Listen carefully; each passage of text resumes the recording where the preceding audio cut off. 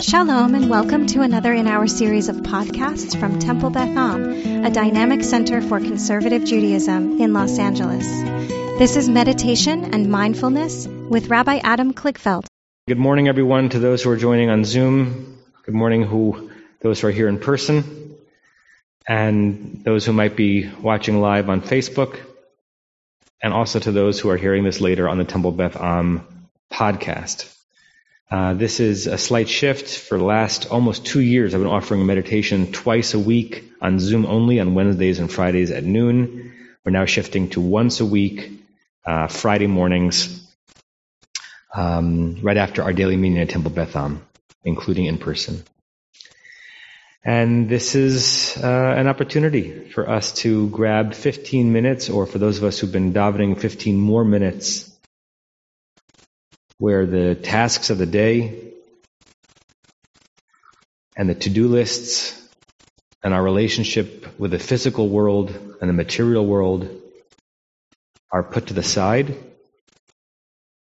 we get to revel and luxuriate in us as ourselves in a complete way. To quote one of my teachers that I quote often from my retreat in India, in this meditation, the obligation is to repose in yourself. To find that repose, that rest, in nowhere else but you. You have all that you need in your body and in your mind to claim a sense of profound tranquility and rest. And even if it doesn't last all day, because it can't, it can be extremely meaningful while it's happening. As we go into the meditation in a moment, I'll be sharing with you a short frame that emerges from where we are in the weekly Torah cycle. And as always, I invite you either to listen to my voice in the particulars and have that help direct your mind, or ignore my voice completely in the particulars and simply have the experience be one which is enveloping you and bringing you to a deeper place of the understanding of self. So in that in mind, I ask you to close your eyes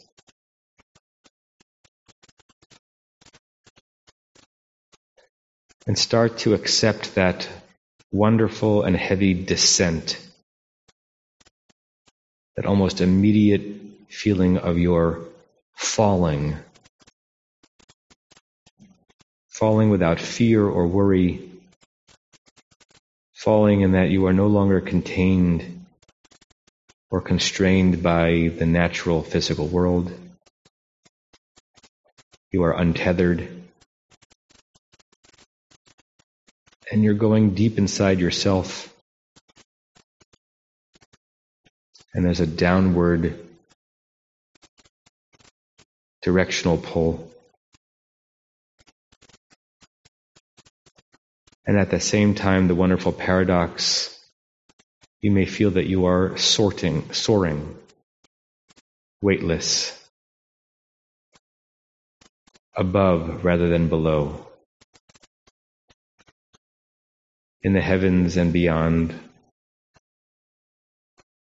Your one self, not only in the universe, but a very part of the universe, and therefore connected to all of it. If you haven't already, place your feet flat on the ground, and your hands on your legs, either palms up or palms down. Palms up, representing an openness, an acceptance of this moment. Palms down, an embrace of your very self. Another point of connectivity between you and you.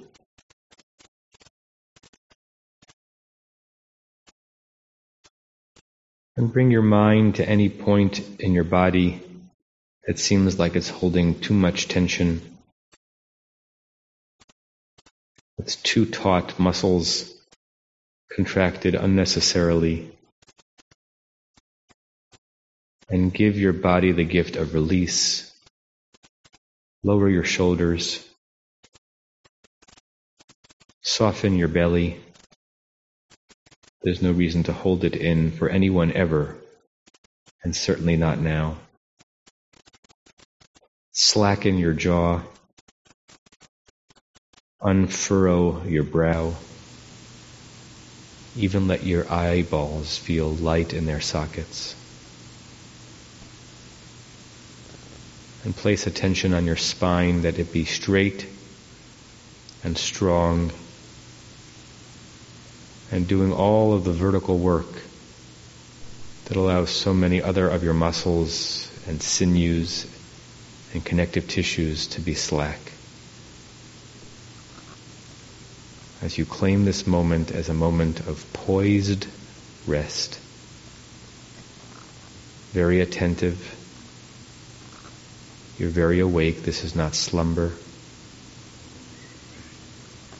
You're very focused. You're more alert than you may be at any point during the day. But you're also at rest with a bodily serenity and a mindful serenity enveloping you.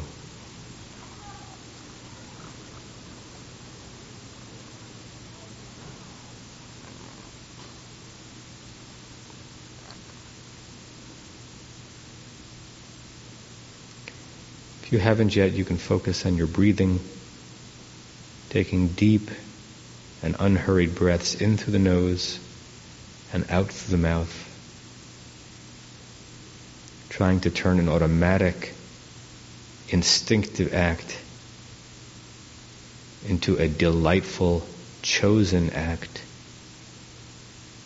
where every moment of that breath is a gift. The feeling of the air through your nostrils, breathing as if your nostrils were in your belly, each breath being taken in all the way, and the difference in the cool of the air coming in and the warm of the air coming out, and a recognition of the grand equilibrium that allows you to take in from the environment the exact molecules you need, and to extrude the exact molecules you do not.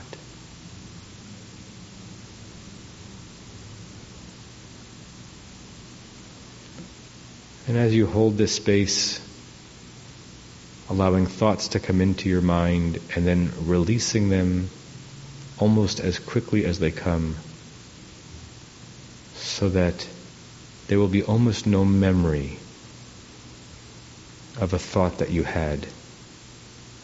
Each thought a helium balloon. It comes to you, you don't know where it came from.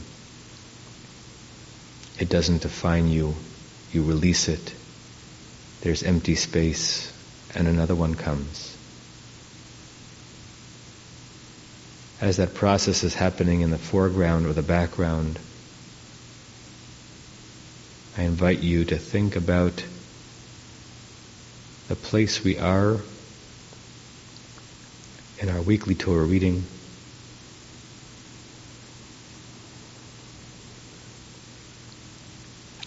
A week after the wedding, we're in the marriage. A week after the fireworks of Revelation and the Ten Commandments, we're in instructions and details and particulars. A week after, as the French commentator Giscuni said, God taught us about reverence and awe. God teaches us about details, specifics, how to maintain a relationship.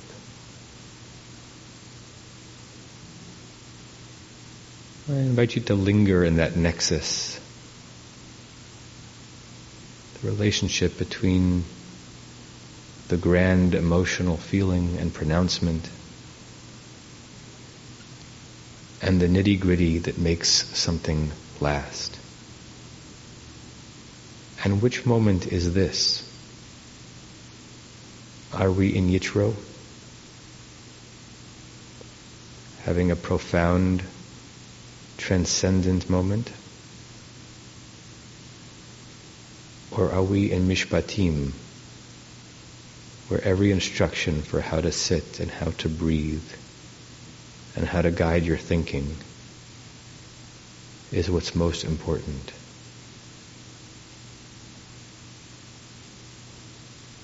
Or are they inextricably linked, indivisible, with perhaps the specifics of how you experience the breath coming in through your nose being the most transcendent moment of your day, of your week, a moment that can't be eclipsed for its sense of yirah, of reverence, of awe for your body, for God's created world, for reality itself.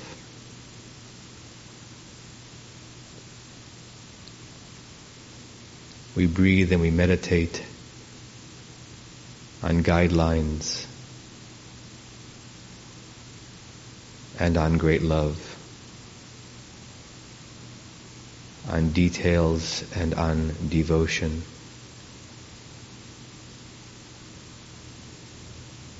On reverence for something greater than us, and respect for the small things that perpetuate that very reverence. And we sit in gratitude, and we hold this space.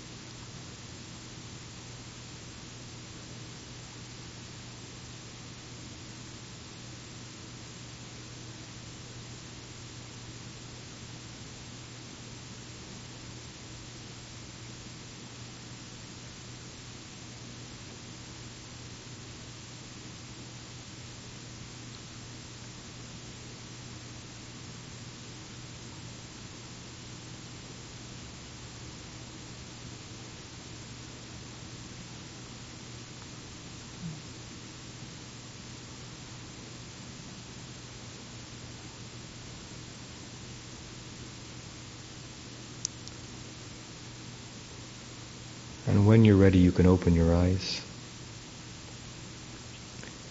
and return back to the world that we'll inhabit for the rest of the day. And the one piece of the technology of moving this meditation to the sanctuary that I forgot to anticipate is how to share with everybody the closing meditation blessing that we've been saying. So I'll read it this time 3 times, and by next Friday, I'll be able to put that onto the screen for everybody to share together. May we and all beings have happiness and the causes of happiness. May we all be free of suffering and the causes of suffering. May we all experience true happiness that has no taint of suffering. And may we live in great equanimity, free from burdening attachment to loved ones and contempt for others, but rather with compassion for all. May we and all beings have happiness and the causes of happiness. May we all be free of suffering and the causes of suffering. May we all experience true happiness that has no taint of suffering. May we live in great equanimity, free from burdening attachment to loved ones and contempt for others, but rather with compassion for all. May we and all beings have happiness and the causes of happiness. May we all be free of suffering and the causes of suffering. May we all experience true happiness that has no taint of suffering. And may we live in great equanimity, free from burdening attachment to loved ones and contempt for others, but rather with compassion for all. And I wish you all a shalom and a namaste and a Shabbat shalom. And I hope to see you a lot in the next week, but no later than 1 week from today, 8:15 Pacific time, for our next guided meditation. Bye, everybody. You have been listening to another in our series of podcasts from Temple Beth Am, a dynamic center for conservative Judaism in Los Angeles. If you enjoy these podcasts, we invite you to write a review on the Apple Podcast site or wherever you get your podcasts. For more information about Temple Beth Am Los Angeles, go to tbala.org.